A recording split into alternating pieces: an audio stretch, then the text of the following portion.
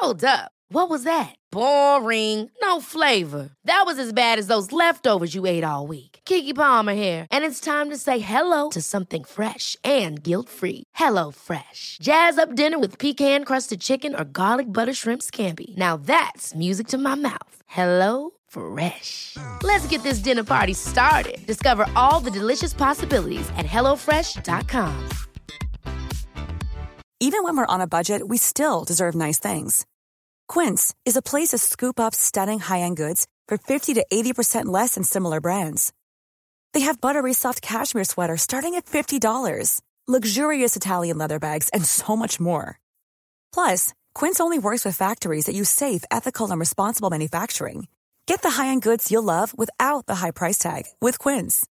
Go to quince.com/style for free shipping and 365-day returns.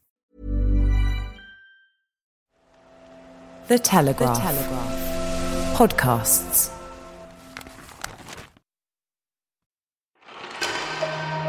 Testing and tracing in place from Thursday. If you are contacted by an NHS test and trace advisor advising you that you must isolate, then you must do that whether you have symptoms or not. The lion's share of the lockdown housework falls to, you guessed it, women are spending an average of 1 hour and 7 minutes more of their time each day on unpaid labour than men.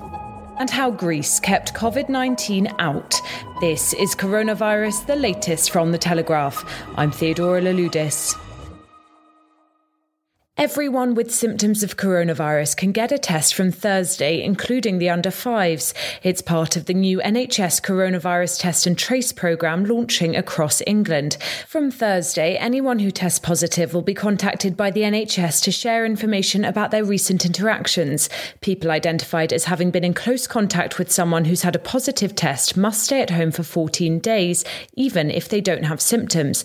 That means anyone you've been within 2 metres of for at least 15 minutes, including members of your household. The Prime Minister said sanctions could be brought in if the rules aren't followed. If you're contacted by an NHS tracer and you're told that you've been for more than 15 minutes, less than 2 meters away from somebody who has tested positive for coronavirus, then you should self-isolate. That's what we're saying. If people don't, as I say, we will consider bringing in fines. The aim of the test and trace system is to move from a national lockdown towards measures reimposed on a more specific level to halt localised outbreaks. But as the government announced another 412 deaths in all settings across the UK, Health Secretary Matt Hancock addressed concerns that the test and trace system hadn't been brought in sooner. The answer is because we needed to flatten the curve. Right at the start of the epidemic, we had a contact tracing system in place. But as the virus raged towards its peak, the number of infections grew so large that we needed a national lockdown. That was the only way to get it under control. Effectively, everyone in the country was contacted and told to stay at home. Now, we've got the number of new infections each day right down, and the number of contacts of those who've tested positive is small enough that we can be in touch with everyone who we need to.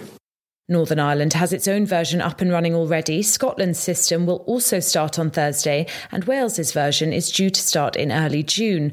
Boris Johnson says the system will change people's lives, but scientists including Anne Johnson, Professor of Infectious Disease Epidemiology at University College London, are warning contact tracing systems like this aren't a perfect solution. We have been doing this kind of thing in infectious diseases for years, and in every system you just can't capture all the cases.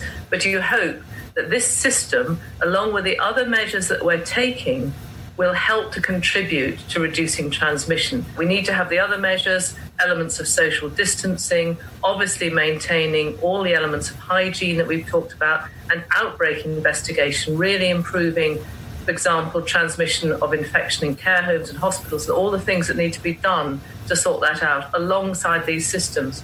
The sum of many imperfect things are what's going to make a difference, and we all have to play our part in doing that. Almost 8.5 million people's wages are now covered by the government furlough scheme, up from 8 million 1 week earlier.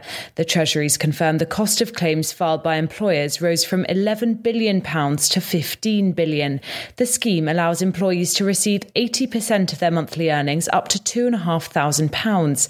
It's been extended until October, but around 1.5 million self-employed Britons face a cliff-edge drop in income at the end of the month when their emergency funding disappears. And a listener called Darren emailed to ask if there was any hope of the government giving self-employed people support beyond the end of the month. He says his work's completely dried up. Darren, Mariana Hunt is our personal finance reporter, and she's one step ahead on all matters related to the Treasury. Here's what she had to say when I sent her your question. Sadly, there are millions of self-employed people like yourself who are going to be facing a cliff edge at the end of the month when their emergency funding cuts off. There are reports that the Treasury won't extend the funding because it believes self-employed people can still work during the crisis, whereas people on furlough can't. But for the vast majority of people who work for themselves, this just isn't the case. In fact, 75% of the 2 million people who are currently receiving a grant have no other form of income and are completely reliant on it. I've been speaking to freelance sports reporters, wedding dress designers, and dozens of other people who are desperate for the grants to be extended. The most galling part is that Boris Johnson promised equal support for employees and the self-employed at the start of this crisis. If the government fails to extend the self-employed grant scheme, he'll have broken this promise. You could apply for universal credit, but paid at just £95 a week. It's not much to live off. If you've got a question you'd like us to answer on the podcast, send us an email. You can find us at coronaviruspodcast@telegraph.co.uk. Greece's restaurants and cafes have opened their doors, but it's hardly business as usual. Clients sit outdoors, tables are set several metres apart, and plexiglass screens protect cash registers, while employees serve food and drinks wearing gloves and masks. The country's hotels are due to open on June the 15th, when tourists from 20 countries considered to have the virus under control will be allowed to enter, with random testing measures in place. But if you're thinking of booking tickets, you might want to hold off. The UK is currently absent from the list. The country's concerned about bringing in new infections from abroad when it's managed to keep the crisis under control. Telegraph reporter Georgina Hayes says the country's ability to cope with a public health crisis of such proportions wasn't a given. Greece had all the trappings of a COVID-19 disaster waiting to happen, but it's managed to defy the odds. A decade-long financial crisis had weakened the country's healthcare system, political instability and corruption reigned, and it has the second oldest population in the EU. But despite all this, Greece has recorded just 2,800 cases of the coronavirus so far and 173 deaths. Professor Elias Mosialos, an advisor to the Greek government and World Health Organization on the pandemic, told me that if Greece hadn't recognised its vulnerabilities and taken early, decisive action, then it would have been in a very different situation today. He said that even though case numbers in Greece were very low by mid-February, the government decided at a special cabinet meeting to introduce physical distancing measures like school closures and bans on large gatherings, and that was quickly followed by a full lockdown. To put this into some perspective, Greece closed down all its schools, restaurants, cafes and bars only a week or so after Boris Johnson told a press conference that he was shaking people's hands in hospitals. Anyone who came into Greece from abroad had to go through a 2-week mandatory quarantine or risk a fine, and everyone in the country had to tell the government each time they left their house.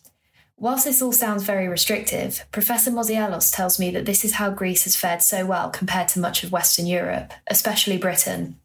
He tells me that Britain could have found itself in a situation more similar to Greece had the government acted sooner, and he thinks the period of mixed messaging from the government at the beginning of the outbreak hindered the NHS's ability to mount a coordinated response to the pandemic. Britain is a nation divided. Those who think lockdown should be extended and those who want to get the economy up and running again. Those who can't wait to see their friends and those who might even find it all a bit nerve-wracking. And those who've used this period to maximise their productivity and those who've become all but merged with the sofa. Well, regardless of what camp you fall into on the latter, most of us are spending more time sleeping, gardening and watching television. New data from the Office for National Statistics reveals for the first time how life has changed under lockdown. Participants were asked how they spent their newfound free time from late March to late April. Britons spent 3/4 of an hour longer than usual on entertainment and socialising, with watching television and streaming videos by far the most popular activity, taking out nearly 3 hours of the average day. Reading was far less popular, taking up just 28 minutes on average, and on average we got an extra 18 minutes sleep. But the data also reveals splits along wealth and gender lines. Chris Price reports. Much of Britain has spent lockdown living a life of leisure, with significant rises in the amount of time spent watching television, gardening and sleeping. So no surprises there. But the new data also reveals a split between how those from higher and lower income households are spending time that might otherwise have been spent commuting. Researchers found that those with monthly household incomes of up to £1,700 carried out paid work for 21 minutes more each day during the lockdown than they did before. Meanwhile, those on higher monthly incomes of up to £3,300 did over half an hour a day less paid work over the month surveyed. The Office for National Statistics says an increase in working time for lower income households could be because people in lower income brackets are more likely to be in jobs that can't be done at home. And the lockdown seems to be reinforcing traditional gender roles too. The data also suggests that men are doing more than an hour less unpaid labour than women each day. And while both men and women are doing housework and childcare, women are spending an average of 1 hour and 7 minutes more of their time each day on unpaid labour than men. This is Coronavirus, the latest from The Telegraph. I'm Theodora Louloudis and I'll be back on Thursday evening with your next update. Don't forget that you can access all our journalism, the news that'll keep you up to speed on the pandemic, and the puzzles, videos, reviews and advice that'll distract you from it, completely free for 30 days. Go to telegraph.co.uk/audio.